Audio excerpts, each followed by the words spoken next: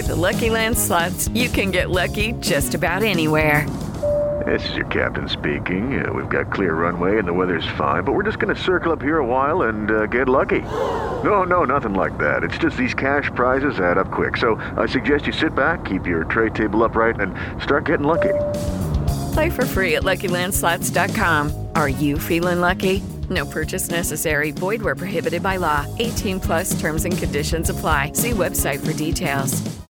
Hello, I'm George Cupp. And I'm Callum Gurr. And you're about to listen to the podcast version of To Be Discussed with Cupp and Gurr. Please note that this is a podcast, so it's not a live broadcast. So please do not try to vote in any of the polls or send in messages to any of our discussions, as your message will not be registered, but you may still be charged. Also, please note that not all of the opinions expressed in this podcast are our actual opinions, but may be expressed to create a better discussion. Anyway, enjoy the podcast and don't miss our live broadcast every Sunday on Wizard Radio Station.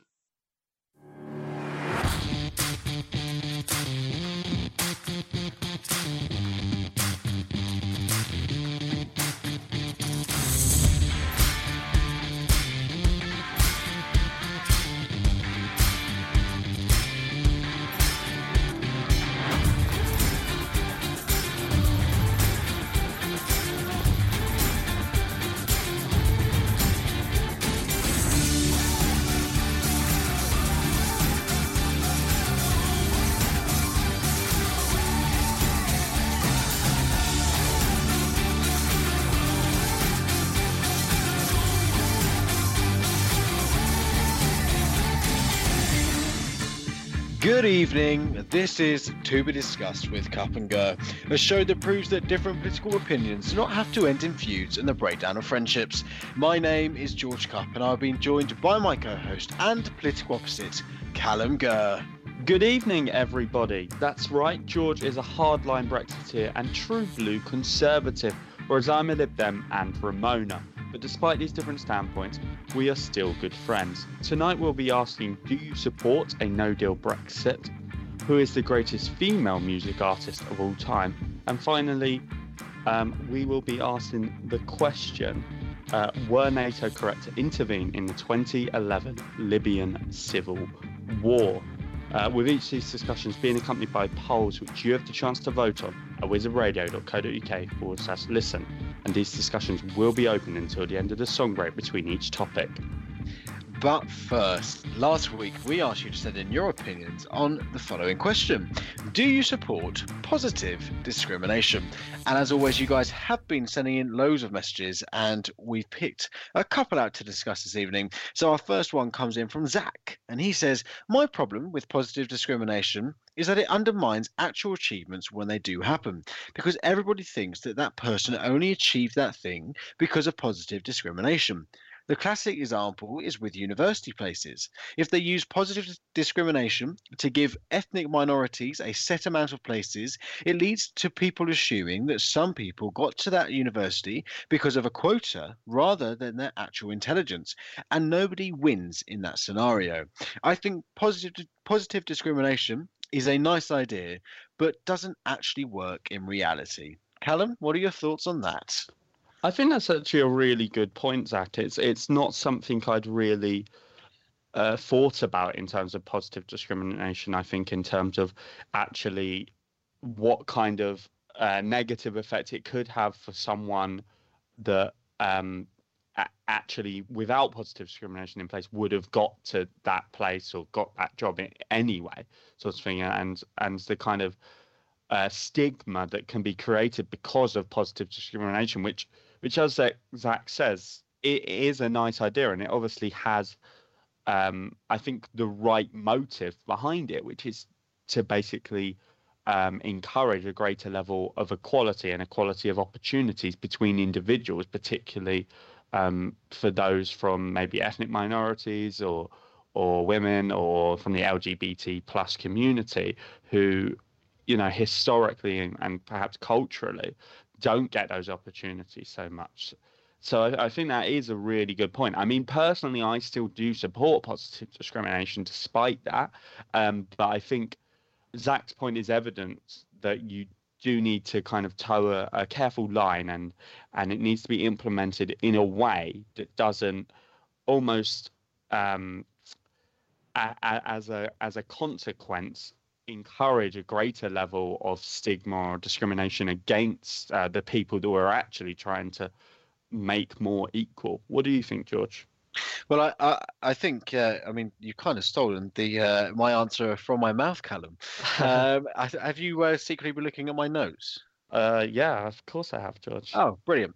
No, I think it's really interesting what Zach's saying, because it's not often when I come to answer these questions, I actually think about the person that is being promoted by positive discrimination. I more think about those that are being left behind as such by positive discrimination.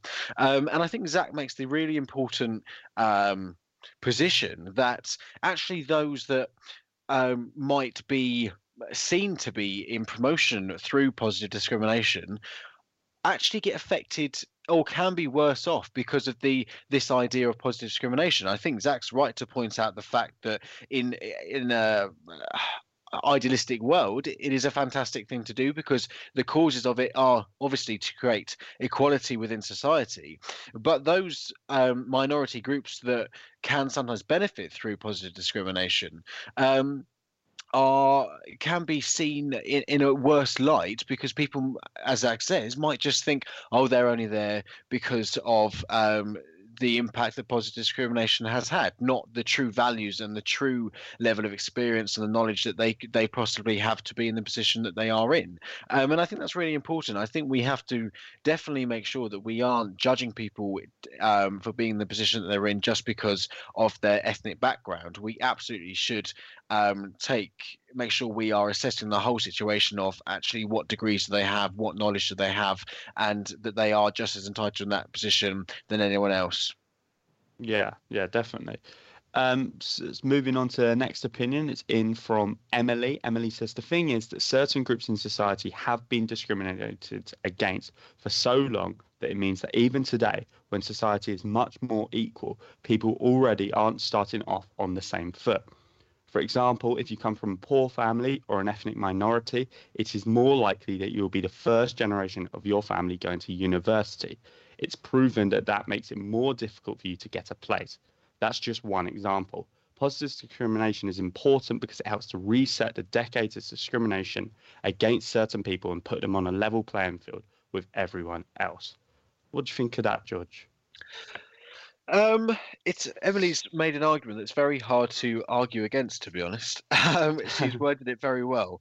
I think the problem that I will take with her opinion is that, as much as I do agree that people from poor families and ethnic minorities should have an equal opportunity to go to universities, and I would definitely love to see that study that she's found that says that if you're the first generation to go to university, you're less likely to get in, or it's more difficult to find a place at university.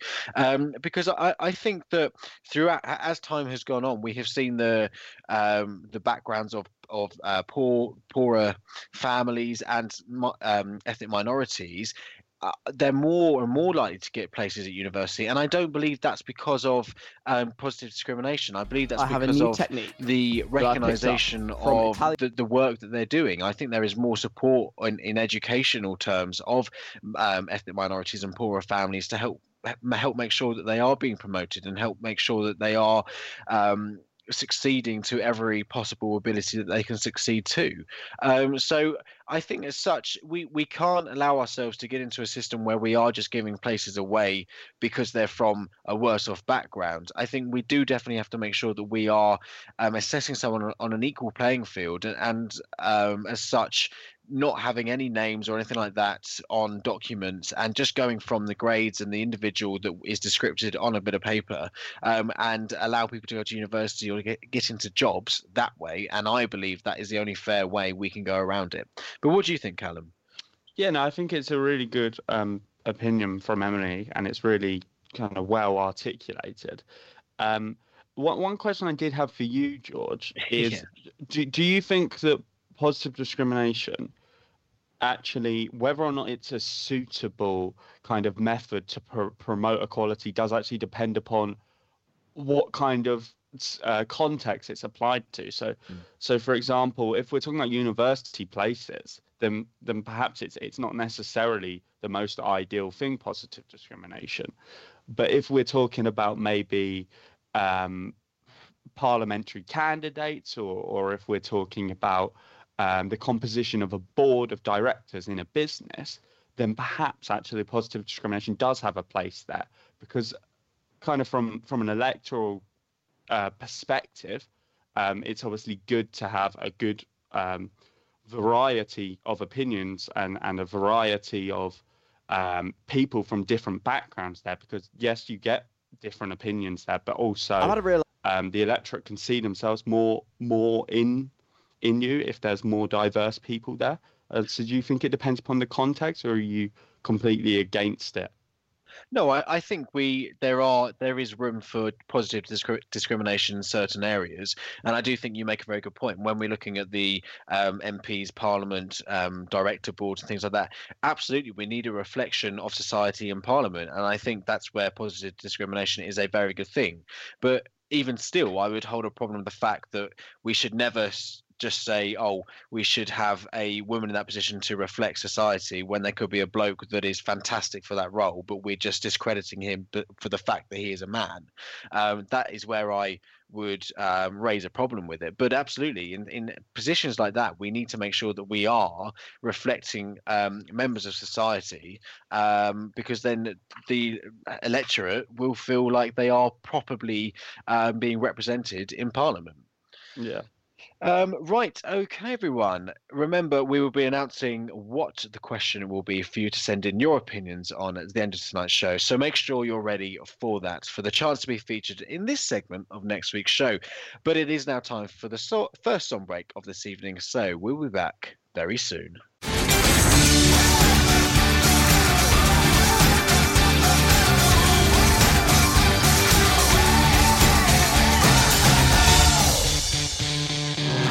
Hello and welcome back to Be Discussed. Time to move on to our second discussion of this evening, and we are asking the question, do you support a no-deal Brexit? So a no-deal Brexit, simply put, means that when Britain leaves the European Union, it will completely leave most of the existing obligations and agreements it has with the EU, and instead trade on World Trade Organization terms. Meaning that tariffs, a little like taxes, will return onto goods coming and going to EU nations. Boris Johnson, the UK Prime Minister, has suggested that whilst he is trying to negotiate a deal with the EU in time for the 31st of October deadline, he will attempt to ensure the UK leaves the EU with or without a deal when Halloween hits. This is a controversial stance, with MPs this week passing a bill which blocks a no-deal Brexit and forces Johnson to request a Brexit extension on the 19th of October if he has not reached a deal by then that's been ratified by Parliament, and pushes the deadline effectively back to the 31st of January 2020. George, do you think MPs were right to take this action to try and prevent a no-deal, or do you support Britain leaving without a deal whenever we do finally leave? Before I answer this question, I would quite like to ask you a question, Callum. In the terms that how do you think I am going to answer this question? Do you think I support a no-deal Brexit? Very politician-esque, George. Deflecting a question back to me.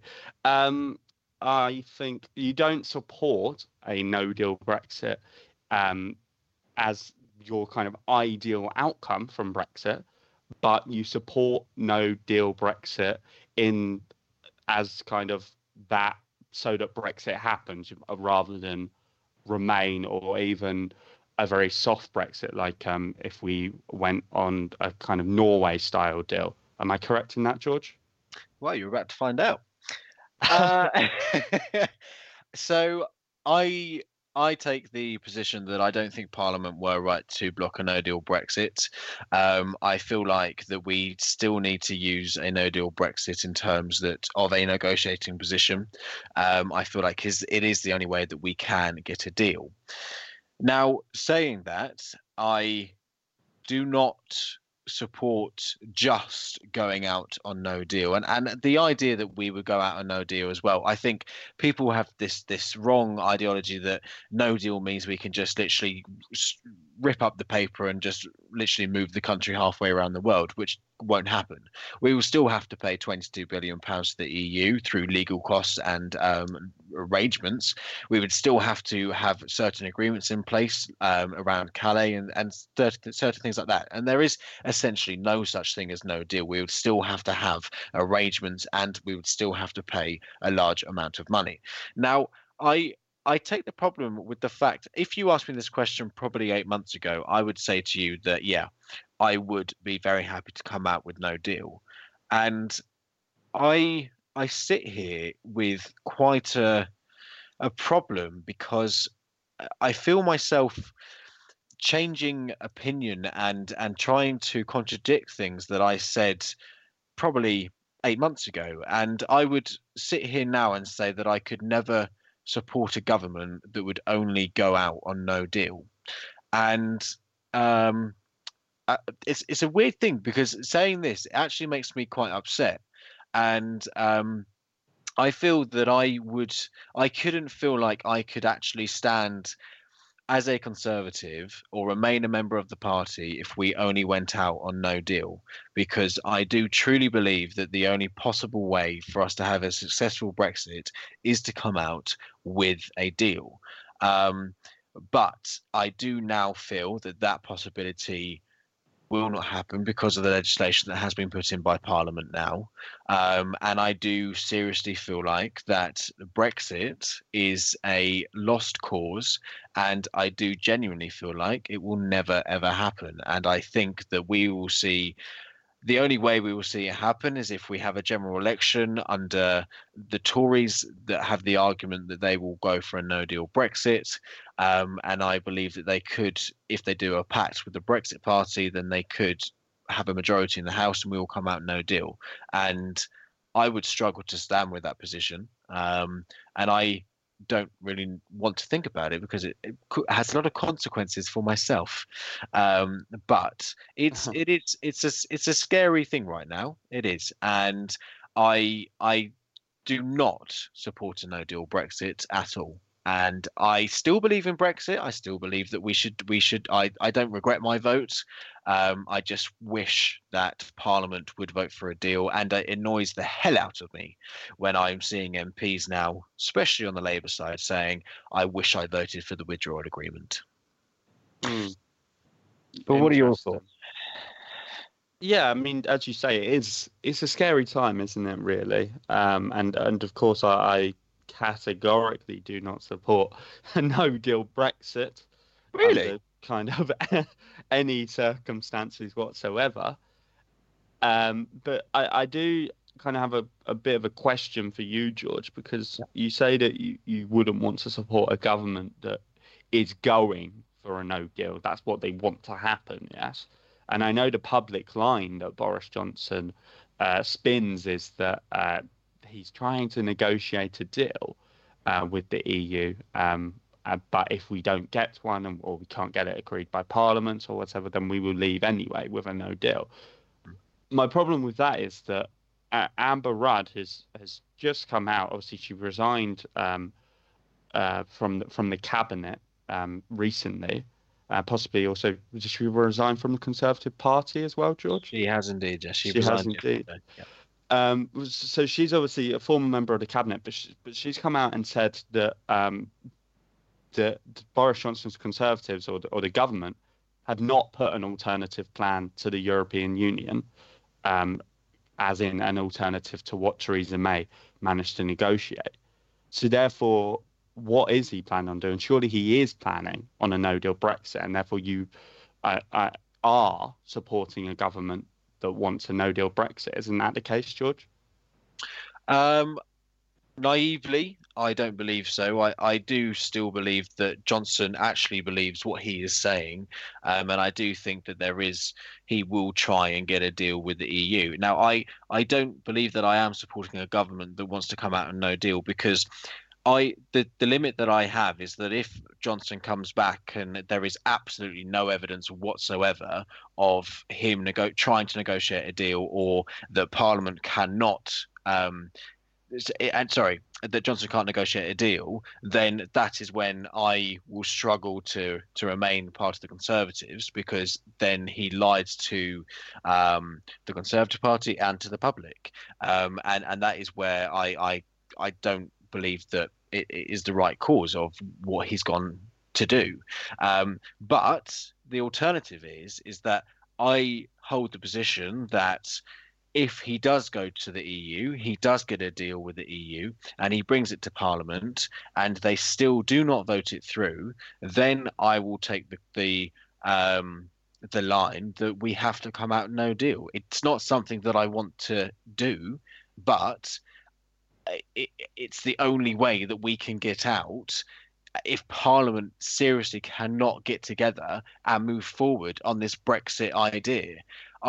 I can't tell you how much distrust there is in Parliament currently, especially on the Labour side, where they are so determined to stop Brexit. Or we still don't really know where they are.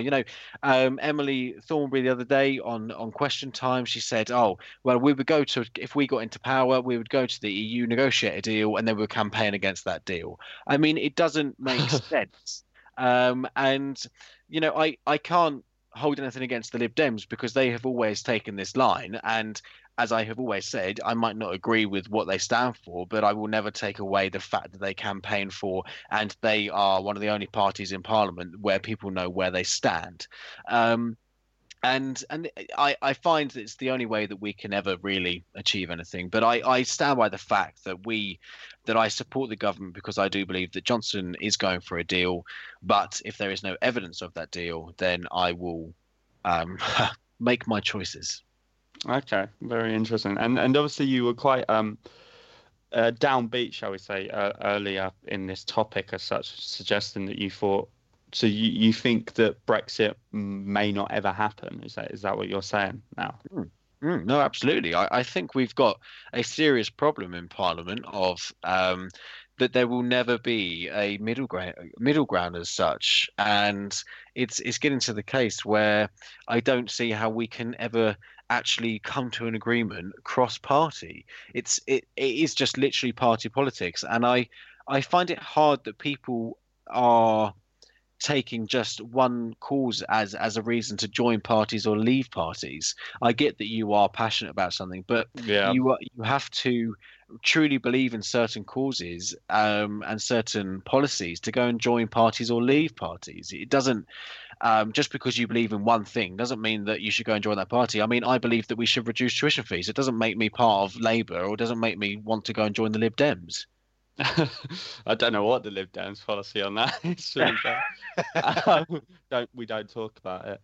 But I think you're dead right as well, though, because obviously we have seen this week Philip Lee and Angela Smith defect to the Liberal Democrats, and both of them I would suggest, other than wanting to stop Brexit and not particularly in line with a lot of what the Liberal Democrats say, especially Philip Lee.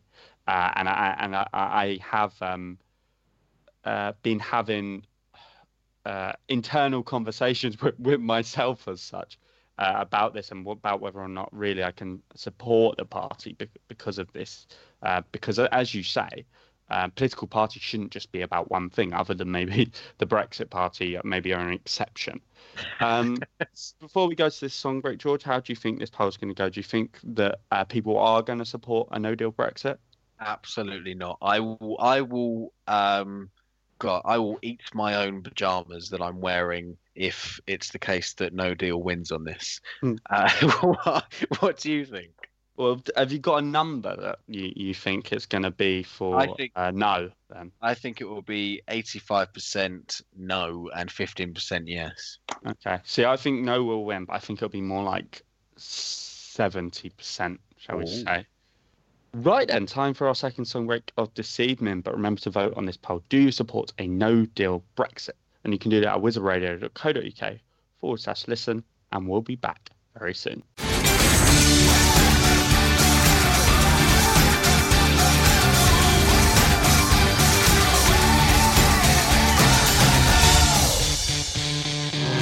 Hello and welcome back to Be Discussed. So before the break, we asked the question, do you support a no-deal Brexit? And we've got an astonishing result, really. So 8% of you have said, yes, you do support a no-deal Brexit, compared to 92% of you that have said, no, you don't. Well, George, I take my hat off to you. You were much closer to that than I was. I mean, why do you think that result is as it is? Well, I think probably the idea of no deal Brexit does scare a lot of people. I don't blame them. Yeah, but, stating the obvious a bit, but yeah, I think so. if only the referendum result was that clear. Either way. Yes, yeah, Probably, yeah. we I probably think would you have might not be. You might not be talking about it so much if it had been that clear. It's very true.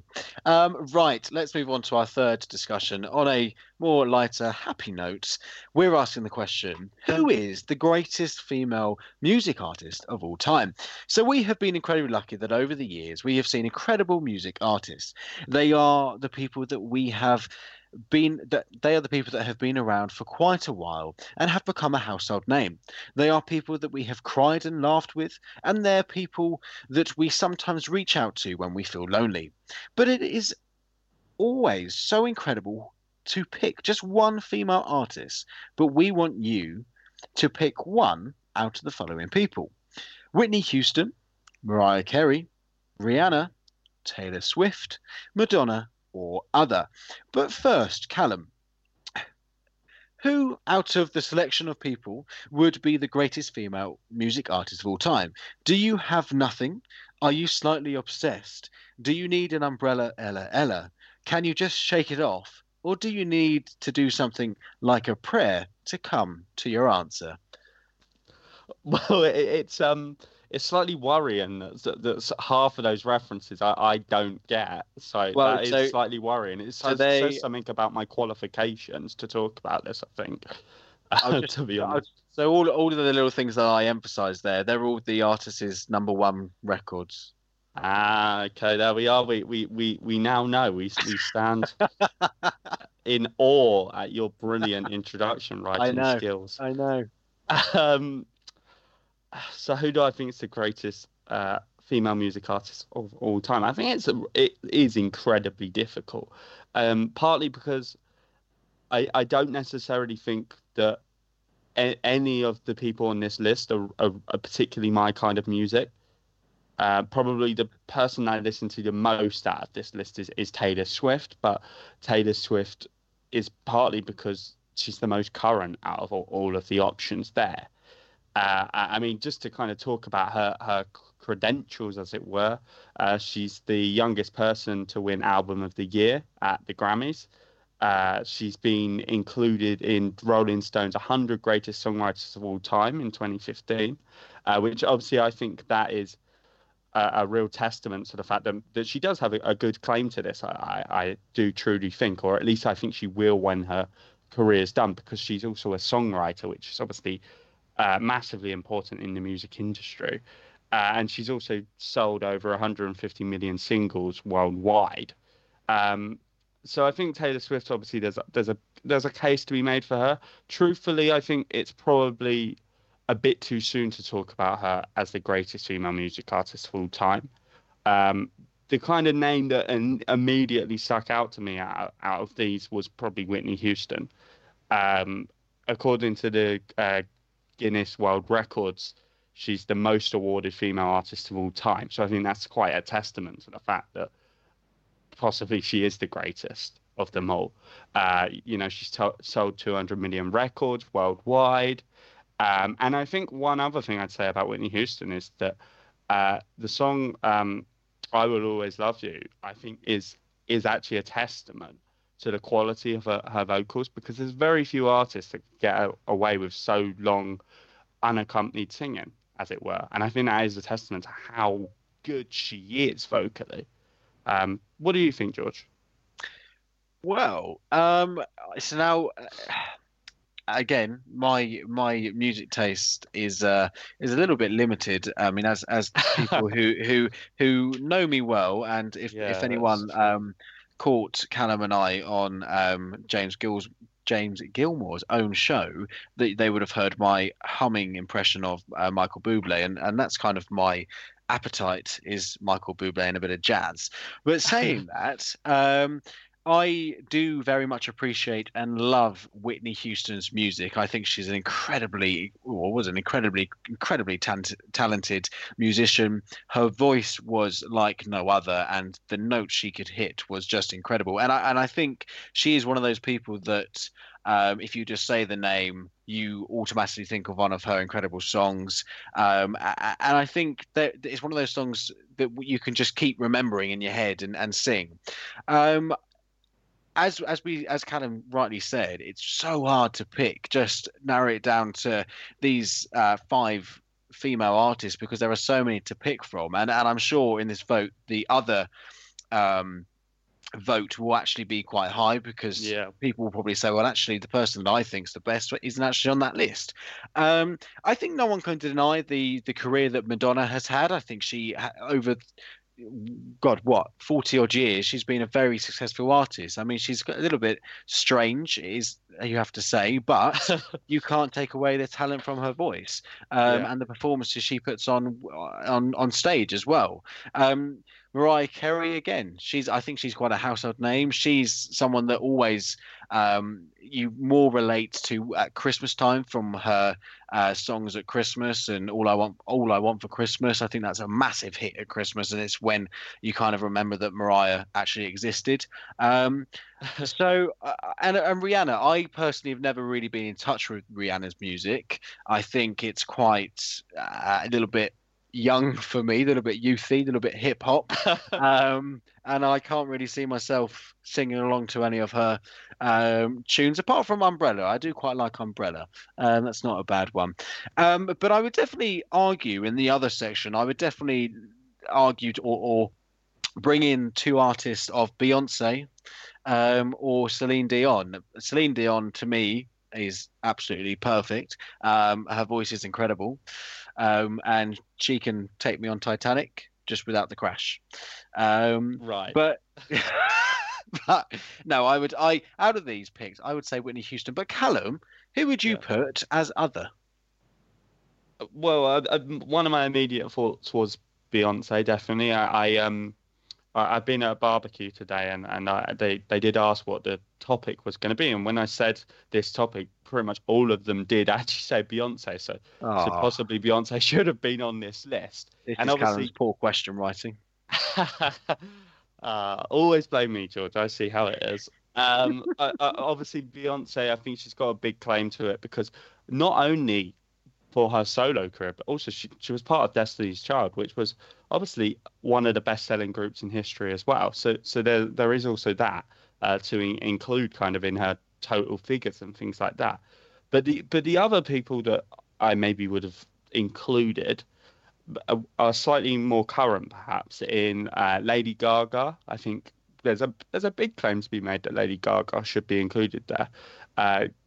Some of her tunes are absolutely amazing, and she's very similar to Madonna in the fact that she is a character, shall we say. But I often think that the best or the most creative people generally are a character, as it were. So I don't necessarily think that's like a disqualifying factor. It's just a factor of what her personality's like. And also Amy Winehouse, I think Amy Winehouse's voice was incredible, really. Wow, And yeah. probably if her career hadn't been cut so short, possibly we could have included her on this list, or at least when her career finished at a more kind of appropriate time, as it were, if she'd have lived. I think we possibly could have been talking about her being on this list. And obviously it's just incredibly unfortunate what happened. Do you think maybe part of the reason that we've got the options here, and quite a few of them are musicians of the past, or they've kind of had their peak? Do you think it's because nowadays artists both male and female, are struggling to claim that limelight of individuality? Where do you think music and that kind of industry is becoming quite samey for some individuals? So it's quite hard to break out and make your own individual style and stand out, a bit like Taylor Swift did? Yeah, no, I would agree. It is a lot harder in a sense, I think, for music artists now to kind of break out and show that they're really different. I think that probably also explains why rap has got a lot more popular in recent years, because I think because rap wasn't popular in the past so much, it's kind of it's probably going through its golden period right now. Because of that, it means that it feels a lot more fresh, and you see a lot of music artists that aren't rappers in any sense, but they do collaborate with people who do grime or rapped music, but because of the fact that it offers them a chance to do something new and something fresh, for sure. And who do you think is going to come out on top, Callum? Oh, Whitney Houston, I think will come out on top. What about you? I'm going to take a wild stab and say Mariah Carey. Okay, very interesting. See what happens. I don't think she will win, but I'm just going to be different. Okay. Right, so remember to vote on this question. Who is the greatest female music artist of all time? And the options are Whitney Houston, Mariah Carey, Rihanna, Taylor Swift, Madonna, or other. And you can do that on wizardradio.co.uk/listen. We'll be back before you even know it.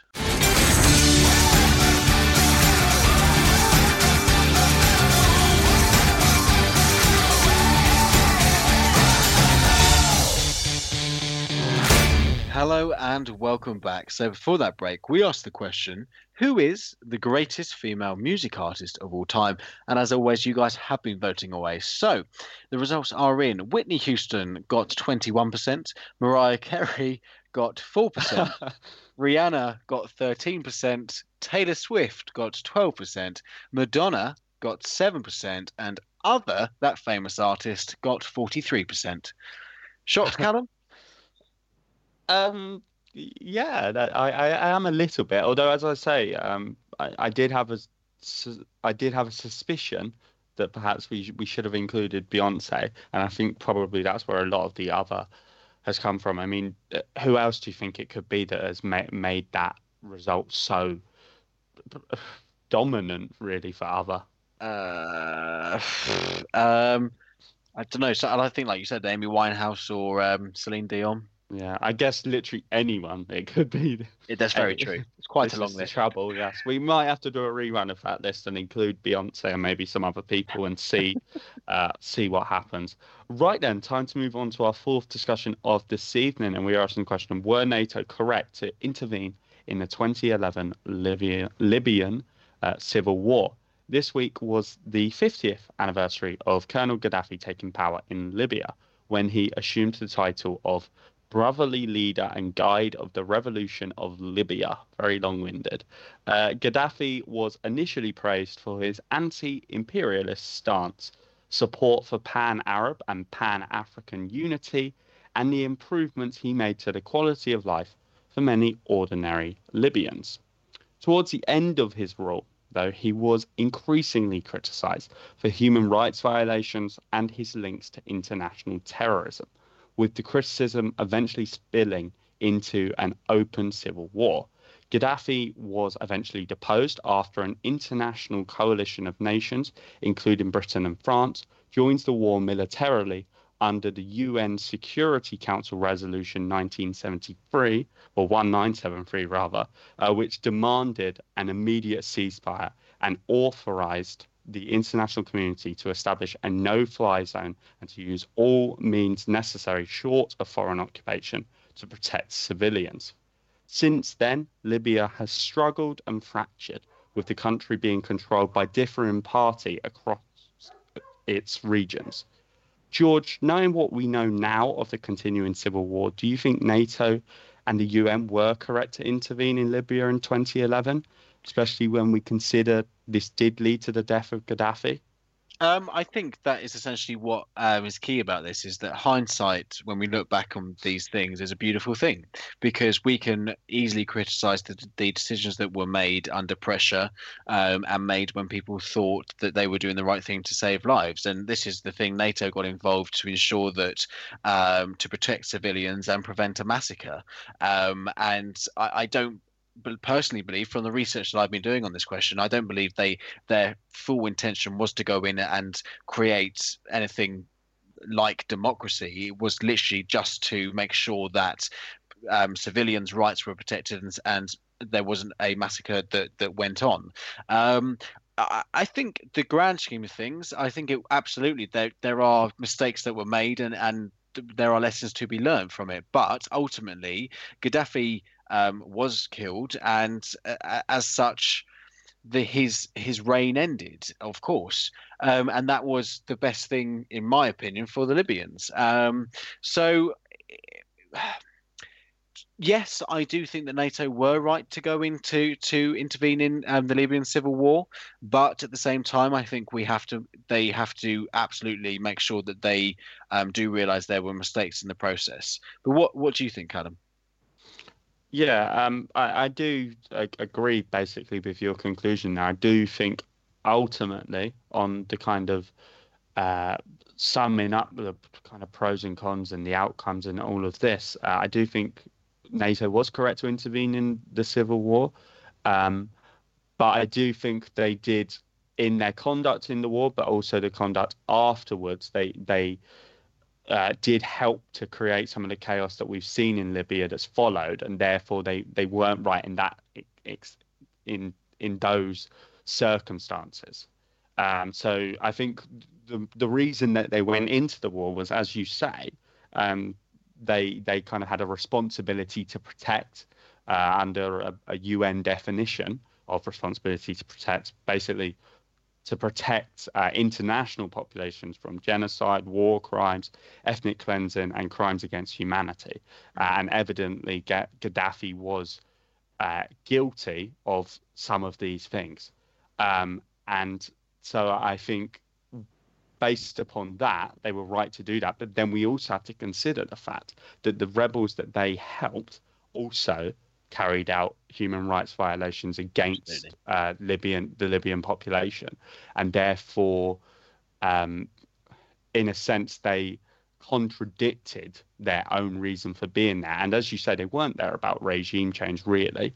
Or rather, they didn't want to they didn't want to occupy Libya, and they didn't want to kind of force a democratic transition on it or anything like that.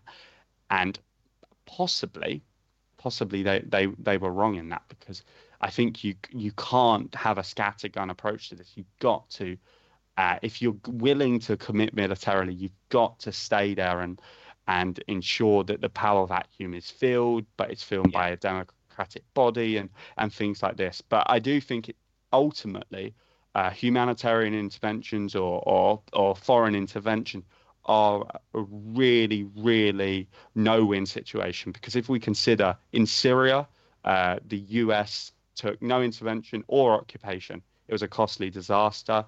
In Libya, they, of course, intervened, but there was no occupation. That was a costly disaster. And in Iraq, they intervened and occupied it, and that was a costly disaster. So ultimately, what I'm trying to say is that whatever happens, there was going to be really negative consequences. I just think in their approach, they could have certainly been better. Just before we go to this song break, George, how do you think this poll is going to go? I think that it will be narrow, but I'd say that it's going to go on the side that NATO were correct to intervene in Libya. What do you think? Yeah, I think I would agree with you on that. I think people will say, narrowly that NATO was correct to intervene. Right then, as I say, it's time for the final song break of this evening. Don't forget to vote on this poll. Were NATO correct to intervene in the 2011 Libyan civil war? You can do that at wizardradio.co.uk/listen, and we'll be back very soon.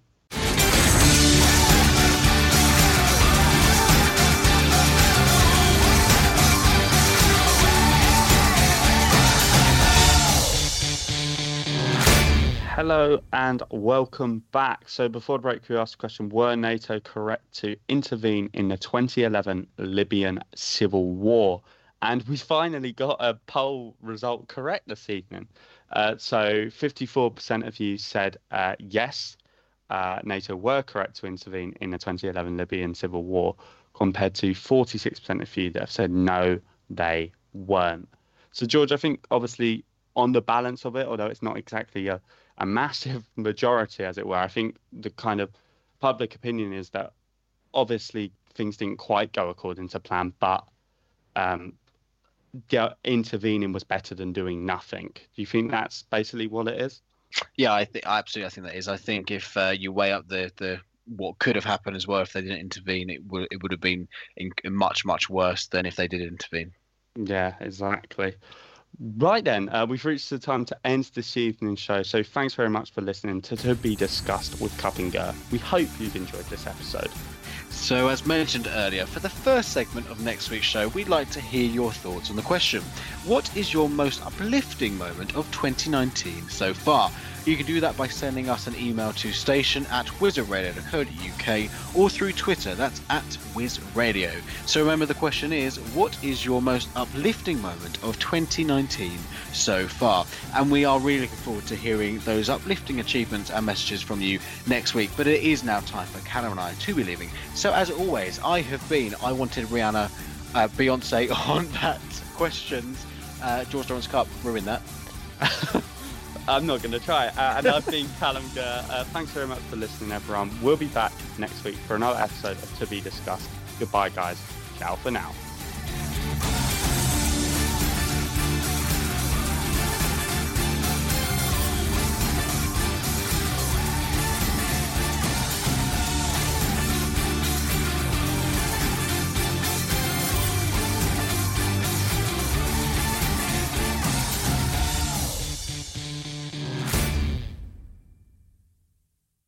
When you visit Arizona, time is measured in moments, not minutes. Like the moment your work stress disappears as you kayak through the canyons. Or the moment you discover the life-changing effects of prickly pear chocolate. But nothing beats the moment you see the Grand Canyon for the very first time. Visit a new state of mind. Learn more at hereyouareaz.com.